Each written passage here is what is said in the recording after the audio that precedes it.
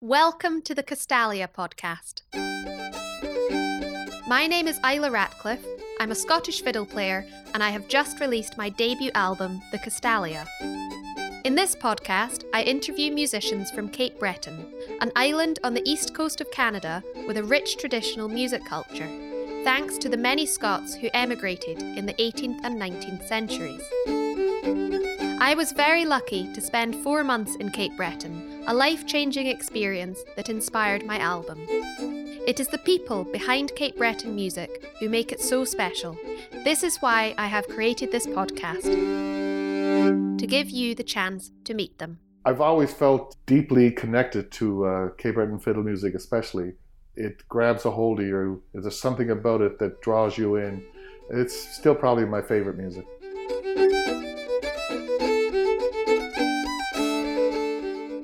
Today I'm speaking to Kyle MacNeil, who was my fiddle teacher at Cape Breton University. He taught me the tune Kilts on Fire, which I recorded on track 7 of my album. He is also a performer in his own right.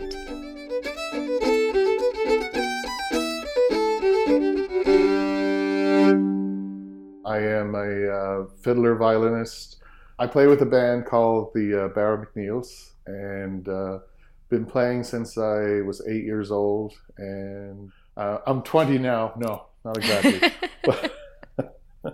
but been playing my whole life, and I've studied classical music as well as I've played traditional Cape Breton style fiddle for my whole life, really, and heard it growing up at home in Cape Breton, and that's about it.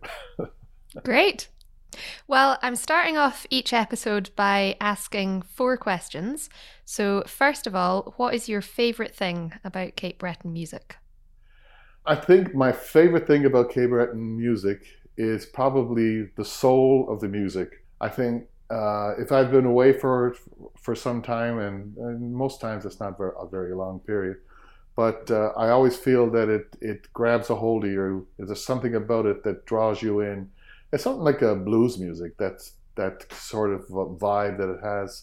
But I've always felt deeply connected to Cape Breton fiddle music especially. It's still probably my favorite music. Lovely. And secondly, why do you play music? Why do I play music? Well, first of all, it's for the love of it. It's something that I've always enjoyed doing. My mother's family were very musical. And so I grew up, my mom played piano, she played violin, step dance, a very good step dancer. Jean MacNeil, by the way, is her name.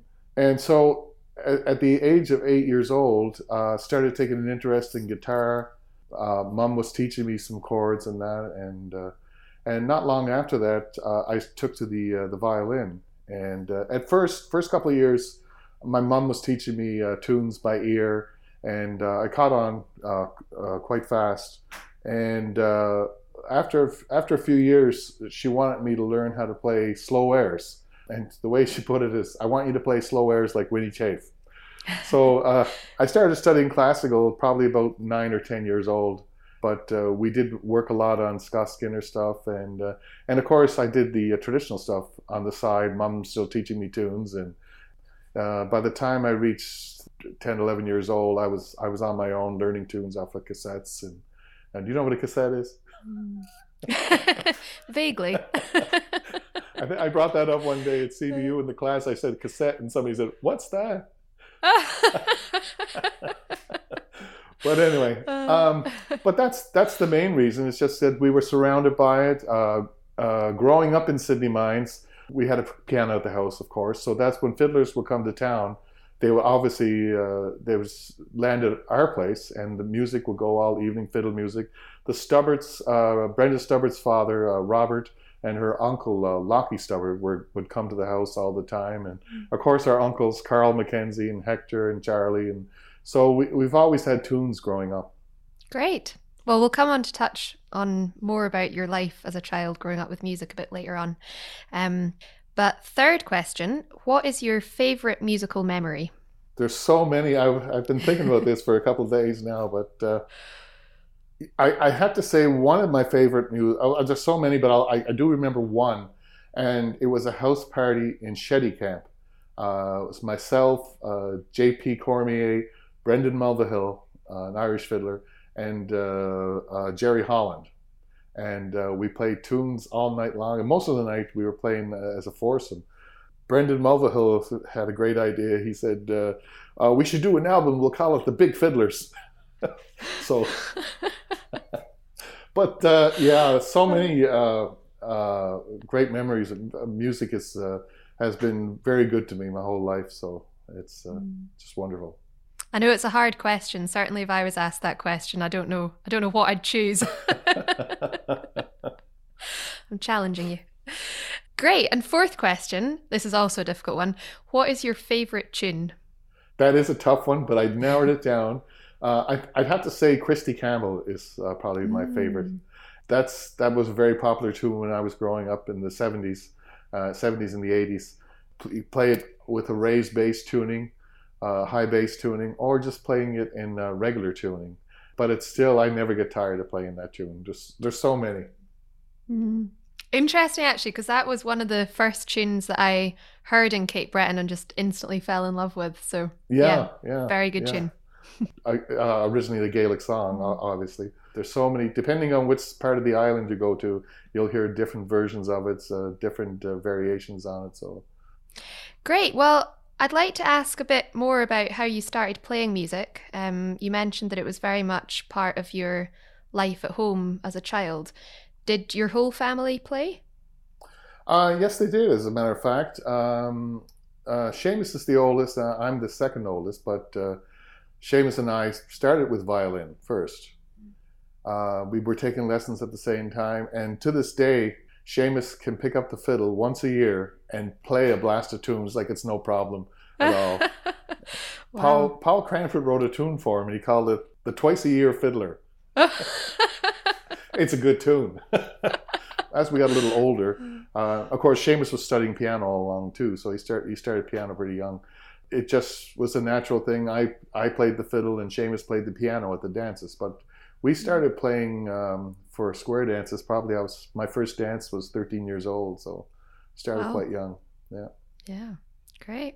And do you think that you thought at that age that you would go on to have a career as a professional musician?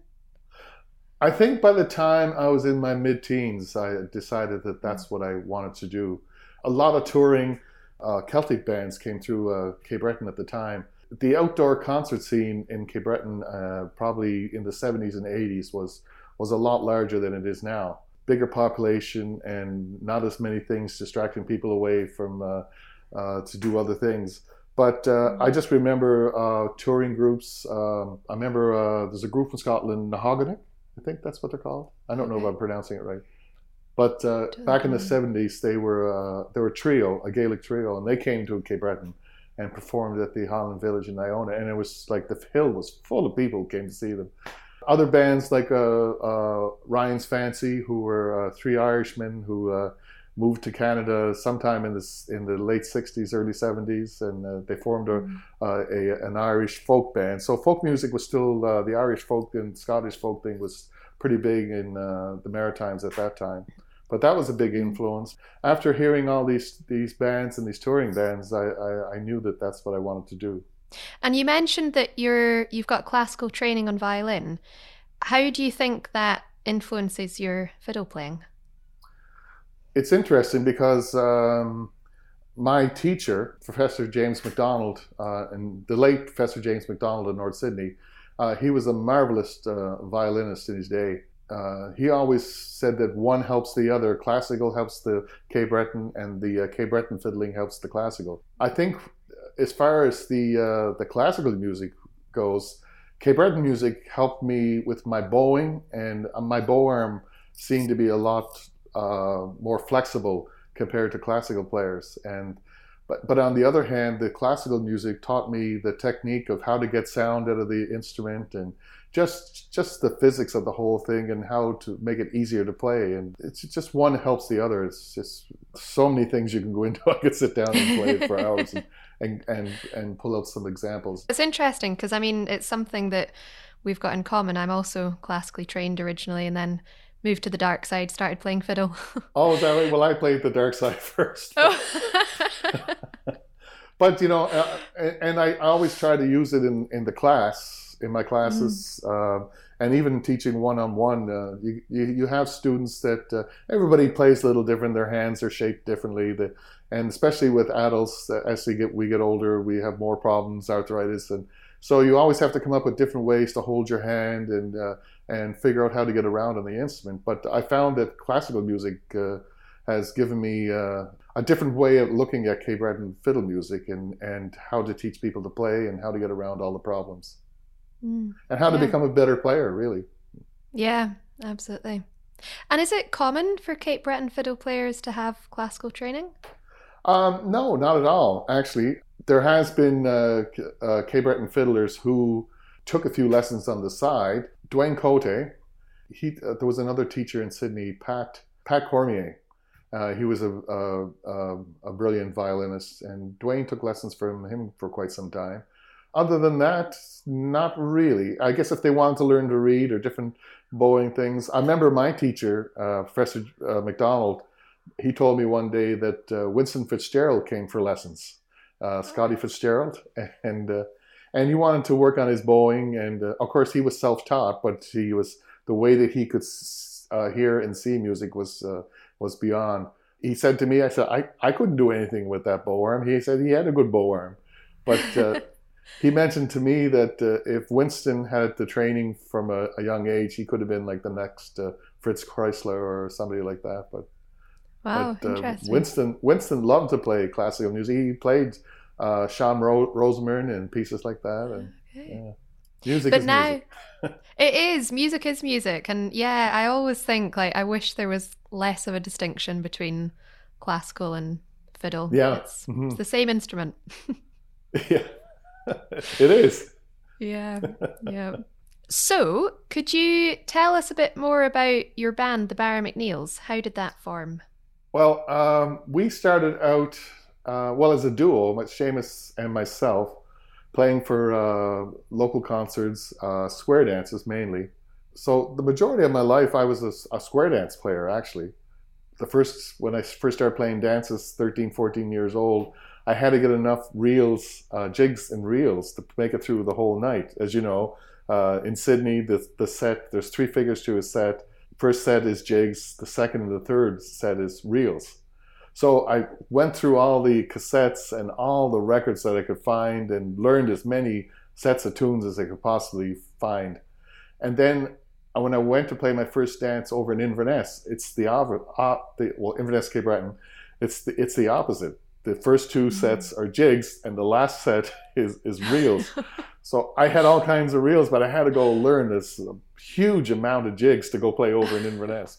But we started off like that.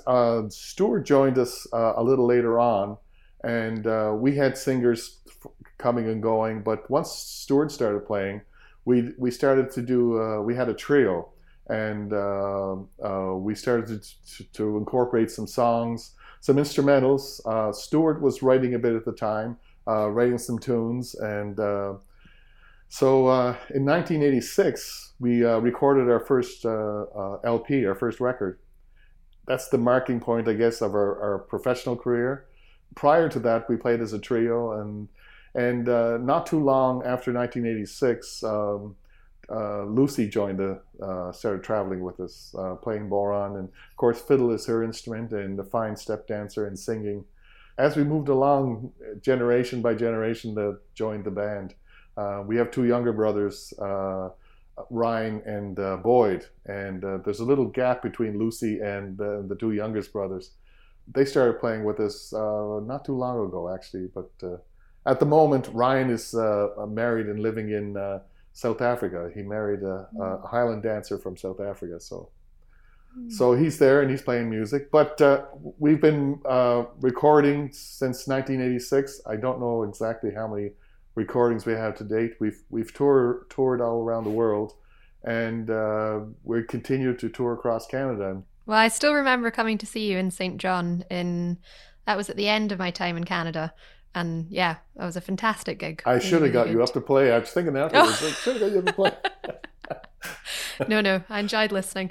Oh, was that? Night off. So do you miss the snow? Do I miss the snow? A wee bit. A wee bit. You were here before the winter really kicked in, though. You left at Christmas time, yeah. I left just before it got, really You were heavy. smart. I was. No, I got a good variety of seasons. Was there for the end of summer and then the lovely fall colours and then just the start of winter. So Yeah, it's a good time to come. And you must be asked this a lot, but what's it like to play in a band with your family members? With a family on the road or working together, or any family business really, you always have your fights. Brothers and sisters fight. That's a natural thing. And, you're able to walk away from it and you put it aside, you forget about it. But if you were working in a company or playing in a band with people from different areas, different interests, most of the time, like if you get a band that stays together like that for 3 or 4 years, they're doing well. But it's easier to settle your differences in a family organization compared to people that aren't related. And with the family band, with the Barra MacNeils, we all have the same interests. We all have something to offer to the music, and I think that's what keeps it going. Yeah, and musically as well, because you've been playing together for so long. That is surely a benefit. Definitely a benefit.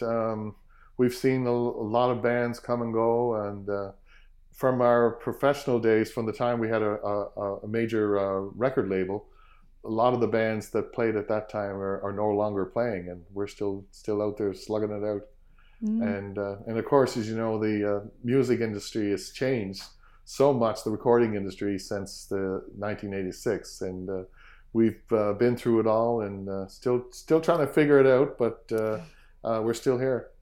And so, can you tell listeners what instruments you've got in the band? Seamus plays, his main instrument is piano, but he did study pipe organ at university. Seamus plays violin, he plays a bit of viola, and vocals, of course. I play violin as my main instrument, but I sing, I play mandolin, I play guitar. Stuart plays piano as his main instrument. He studied piano at university. Stuart is piano accordion. He plays whistles, he plays the wooden flute, and vocals. Lucy, vocals, violin is her main instrument, and she plays the clarsach, the Celtic harp, and step dances.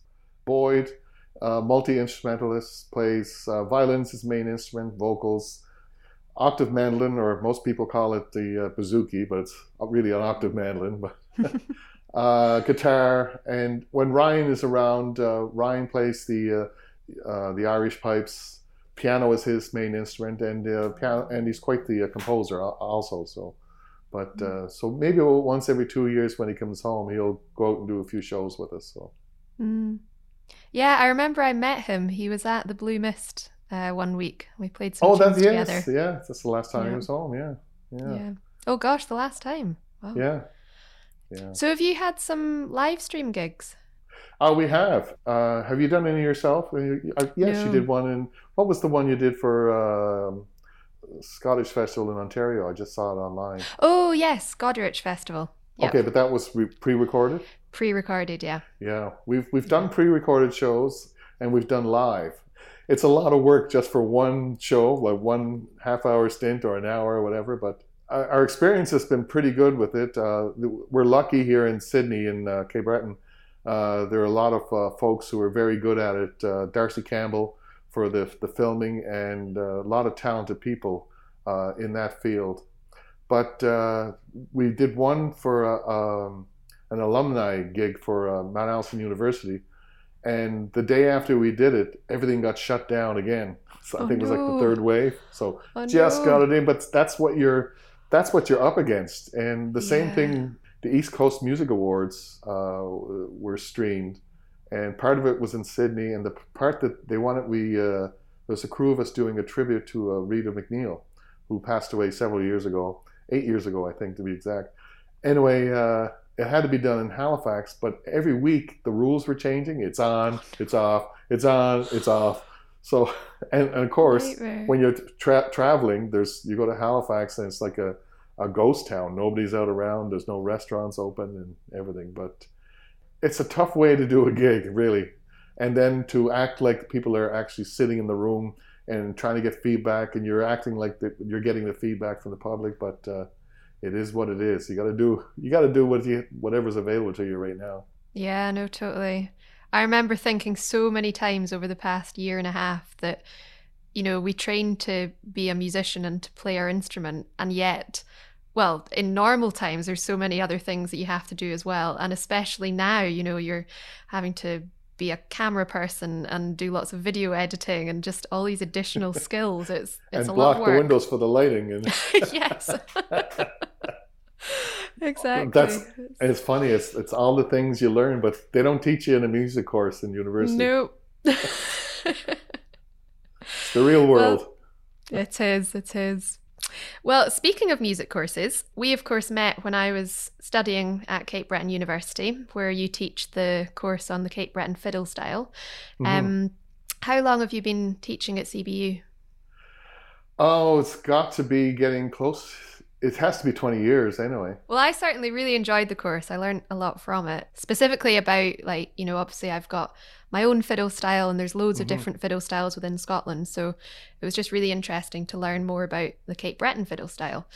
So how would you explain what the Cape Breton fiddle style is? What makes it unique?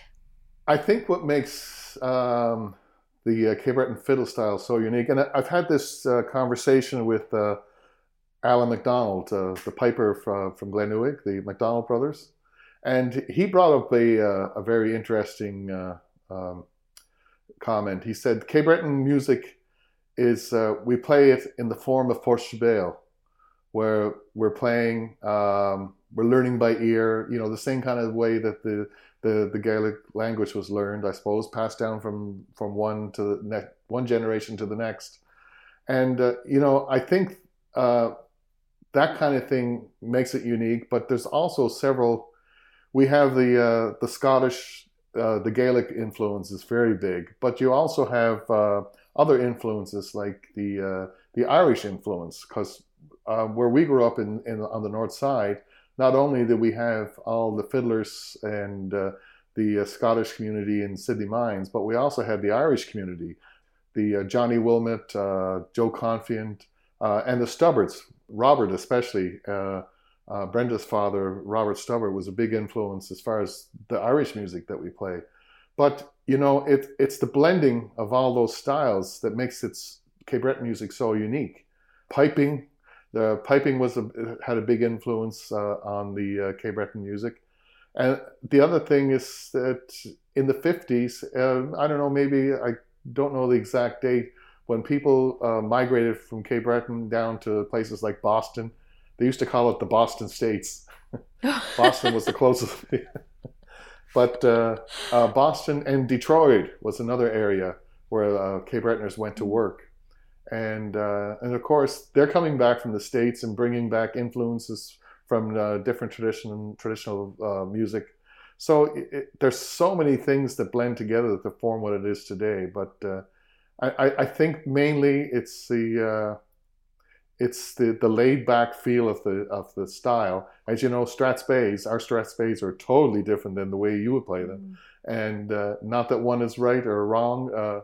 And when you come to Cape Breton, depending on what part of the island you're in, you can say, oh, that player is from Inverness, or he's Victoria County, or he's from Sydney Mines. You can hear the differences if you're from here. But so many things that blend together that make it so unique. There's the ornamentation. A lot of it is derived from the pipe music and Portuguese. There's a lot of different influences. Another aspect of Cape Breton fiddling, during the First and Second World War, when Cape Bretoners went to Scotland, they started bringing back the collections of music, the Athol collection, the Skye collection. And there's another big influence on the music, the tunes that they took home with them from overseas. There's so much you could talk about, but it is a very unique fiddling music, and no matter where you go in the world, if you're going to a festival, regardless if you're from Inverness or Sydney Mines, when you play, people recognize right away that that's Cape Breton fiddling. Yeah, certainly.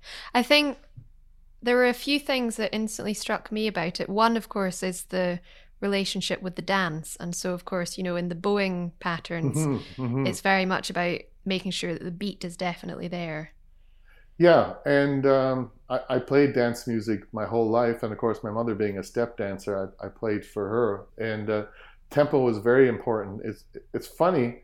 I'm listening right now. A friend of mine, David Gillis from the Margaree area, he digitized a bunch of old cassettes and reel-to-reels of my uncle Carl playing, and he's playing with these are from the 50s and the 60s, and good quality recordings actually. He's playing with my cousin Gordon McLean, and he's playing with Marie McClellan, and Marie is a piano player, Gordon's piano player, and he's playing with Doug McPhee, also another piano player. But the thing I noticed compared to today, the tempo is much faster, and not that the tape is sped up or anything. The pitch is dead on A440, so it's not that what happens when you record it over and over again. The pitch goes crazy and the speed. But I noticed that the tempo is faster. The style of playing, it sounds a little different than today. A lot more grace notes, a lot more bowing, and technically sounds different. But I guess if you compare any generation of music, you'll hear the differences and all the progressions that happened over the years. But so many things. And like, of course, you mentioned that you can tell if a fiddle player is from Inverness or Margaree or Mabu or wherever. So is it actually possible to say that there's one Cape Breton fiddle style, or are there actually several? I think there's several. And the other thing I didn't mention is the Mi'kmaq. And you got a chance to hear Morgan Toney, who comes from a fiddling background, and his uncles played, and his family played. And you got people like Wilfred Prosper, Wilfred Prosper could play Scott Skinner. Like, oh my God, he was such a beautiful slow air player. The music is influenced through their culture, and it's all very interesting. Everybody can have their own little piece of it and their own particular style. Yeah, absolutely. Yeah, because I remember in class you talk about obviously the Scottish and Gaelic influence, but then as you say, also Irish, Mi'kmaq, and Acadian. Yes, the Acadian, big part. Like our grandmother was Acadian, DeVoe, and she was born in Cranberry Point in Sydney Mines. It was a coal mine there. Of course, a lot of people came over to work in the coal mines. Her father was killed in the mine when she was 5 years old. She moved to Washabuk. It's in the Barra Strait there, where all the people from Barra settled. And her first language was Gaelic, but she had a French background. And one thing my mother always said that she always thought that the French had such a big influence on the step dancing. And though I know that there was a lot of step dancing in Scotland at one time, and whether it was brought over or not, I have no idea. Every particular culture had their own style of step dancing, especially the Acadians, and so there's an influence there also. Yeah, no, it's fascinating.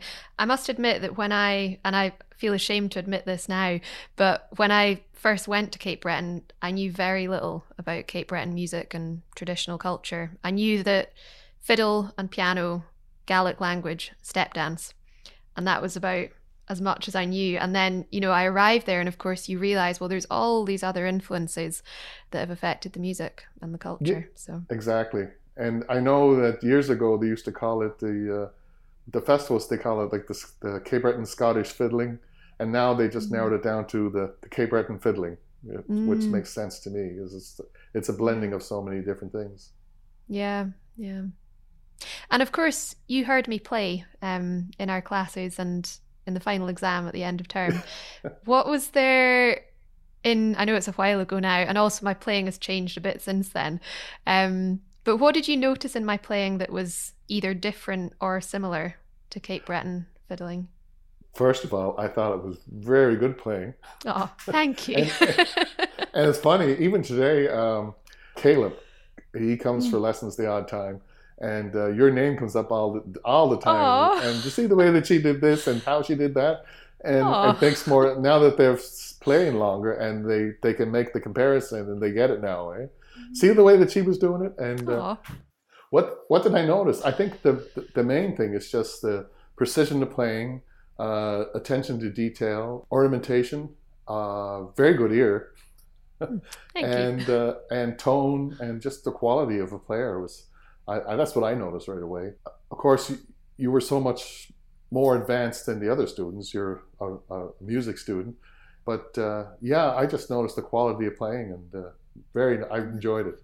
I thought you were a great player. You still are. Thank you very much. Because I know that certainly I found the bowing was the main thing for me that was so different, because I had always been taught, I was at CBU in my second year of my master's at the Conservatoire. Mm-hmm. And I had always been taught up until that point and since that, you should always vary your bowing, never do the same style twice, be quite kind of spontaneous with like, oh, okay, I'll throw in a slur here or this bit will be separate. And so that was the main thing. Yeah, exactly. And then to kind of strip all that away and think, no, okay, the beat is the most important, and a lot more separate bows I found quite difficult to change to. Well, when I was teaching, in the class when I teach, I'll give them example of a bowing style or whatever. But when I play like the way that you're actually saying. I never played the same bowings twice. And I've always, I say that to my students, but when they're starting out, you're trying to give them examples of, and I should have been clearer for you, obviously. but no, I wanted to try it. It's a feel thing, and I never played the same bowing twice, and hooked one line into the next, double pushes, all that kind of stuff. But I highly encourage my students to experiment and feel the music and come up with different sounds. And it's funny, Winston probably never played a tune exactly the same every time. He improvised on it, and Carl did the same thing, and the older fiddlers did that. But I find that the fiddlers today, the younger fiddlers, are very regimented in how they bow, and very strict in how they play their music, and not enough of improvising and changing up their bowings. And of course, from studying violin that the bow is your voice. It's how you express your music, the louds and the softs and music. And it's so funny. I'm an adjudicator here for the music, the classical music fiddle. It's very simple. Music goes up, notes go up, music gets louder, notes go down, music gets lower. It's just simple things but it's a feel thing. And the other thing I noticed is your bow, the way you grip your bow was very similar to mine. But your name comes up all the time with Caleb. And I said, remember what she was doing that? Yeah, I know. Now I know what she was doing. Yeah, I get that. Aw, say hi to Little him did from you me. know. I know. Just to backtrack a wee bit, when we were talking about your band, can you tell listeners why you're called the Barra MacNeils? Because obviously listeners in Scotland will know Barra as an island off the west coast of Scotland. Well, our ancestors are MacNeils, and even some of the Mackenzies. Most of they came from the Isle of Barra, and the exact date I'm not exactly sure, but there's lots of documentation in certain books around Cape Breton, and you can actually trace it to the exact family when they came and so on. But they all settled in central Cape Breton on the Bredor Lakes. Most of the area was given names like the Iona. The body of water there is the Barra Strait. There's a little place there called Barra Glen, where a lot of our distant relatives settled when they first came over, all MacNeils. And so in that particular area, especially in the graveyard in Iona, it's all MacNeil. And but our mother, who's Mackenzie, when we started playing, she was saying, you need a name for the band. And she said, why don't you call it the Barra MacNeils? And that's where we come up with the name. And it's just because of where our people came from. And have you been to Barra in Scotland? We've been there once, 1988, and we're due to go back. Oh, Landed great. on the sandy beach. It was beautiful. Oh, yes. Unfortunately, possibly the most beautiful airport in the world. Yeah. unfortunately, like we've been over to Scotland touring a lot since in the last 25, 30 years, but they never ever get you a tour out on the west. Or you go to Skye, or you go to the Gaelic College there, and but you know if you if you want to go to Barra, you have to pretty well do it on your own. But they don't need that space in there. We've always told them to leave a space. We don't want to go there. But so I've only been there once, but we'll be back. Yeah, you must have so many stories of being on the road with the Barra MacNeils over 20 years or so, you said. Well, our first tour, we did an exchange trip with a group from Scotland. The band was called Highland Connection. Duncan Chisholm, everybody knows Duncan Chisholm.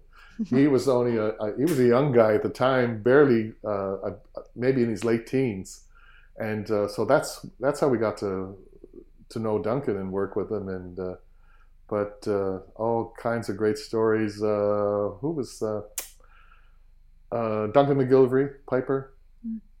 I haven't seen him in years, but I think he still plays. But anyway, we had a great time. They came over here to Cape Breton, toured all summer, and then we went over there for a couple of weeks and toured up in the Highlands and out on the west a bit. And but exchanged tunes. It's funny on those trips. I learned a lot of tunes just by going into the sessions. Totally different tunes in the sessions, and then by the end of the 2 weeks, I had all their session tunes down pretty well, playing every night, and great. But that was a great trip. Yeah, I actually played a gig last week, my first gig in 17 months, opening for Duncan Chisholm, and I'm pretty sure he mentioned that exchange with you. Oh, is that right? One of my favorite players, I do have to say. Well, you must be keen to get out on the road again whenever that's possible. Looking forward to it, but I'm getting lazy as far as playing.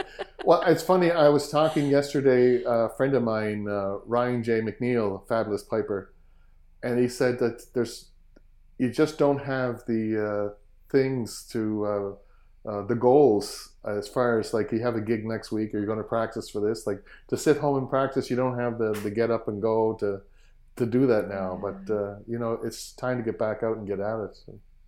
You know, it's the same as when you're teaching students, and they can be closet fiddlers their whole life, but sooner or later you got to move out of the house and go play somewhere. Yes, no, true. Yeah, very true. And it's the same for us, the adults to professionals, to get it back at it. Yeah. Well, I'm sure listeners will want to hear your music now. Where can they find out more about you and your work and listen to your CDs? I think the best place is to check out our website, barramacneils.com. And you can also reach us to info@barramacneils. You can hear us on Apple Music or any of those social things, And yeah, so check it. And we're on YouTube, we're everywhere. So. But if it's depending, each album is a little different. If it's more of instrumental music, we have an album we call the traditional album. We recorded way back, and it's all instrumental music. And we have some other stuff that's probably a little bit more modern sounding. And you can hear from '86 all the way through to the last couple of years how the progression of the music has come, and it's come for full circle now, I suppose. But anyway. Well, I'd certainly recommend it. One of my many good memories from being in Cape Breton was driving in the car with Carol and Mario on the way to some tunes at Otis Thomas's and listening to one of your Christmas albums. And I just remember sitting in the back of the car looking out, and there were these big trees next to the road and there were stars in the sky and it was snowing and it was just lovely. That's quite a picture. Next time you'll have to play with us on stage. Oh, I'd love to. Well, it's been a pleasure talking to you today. Thank you so much for giving up your time. And also, I meant to say, you'll be pleased to know that one of the tunes that you taught us, I have recorded on my album. Oh, yes. Which one? Kilts on Fire, Brenda Stubborn and Harry McDonald. Yeah. That's a great tune. Yeah. Such a good tune. So thank you for teaching me it. Oh, Brenda's one of my favorites composer. I don't know if you have her books or not, but she's quite a player and a composer.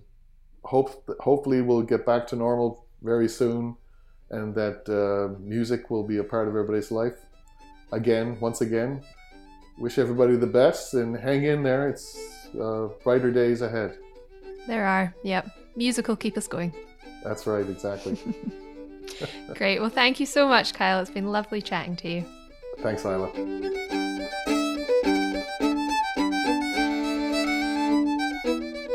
Big thanks to Kyle for taking the time to chat to me about his life as a Cape Breton musician, and of course a big thanks to you for being with us. You can find Kyle's music at barramacneils.com. If you would like to buy my album The Castalia, it is available on Bandcamp or at my website ilaratcliffe.com. See you next time.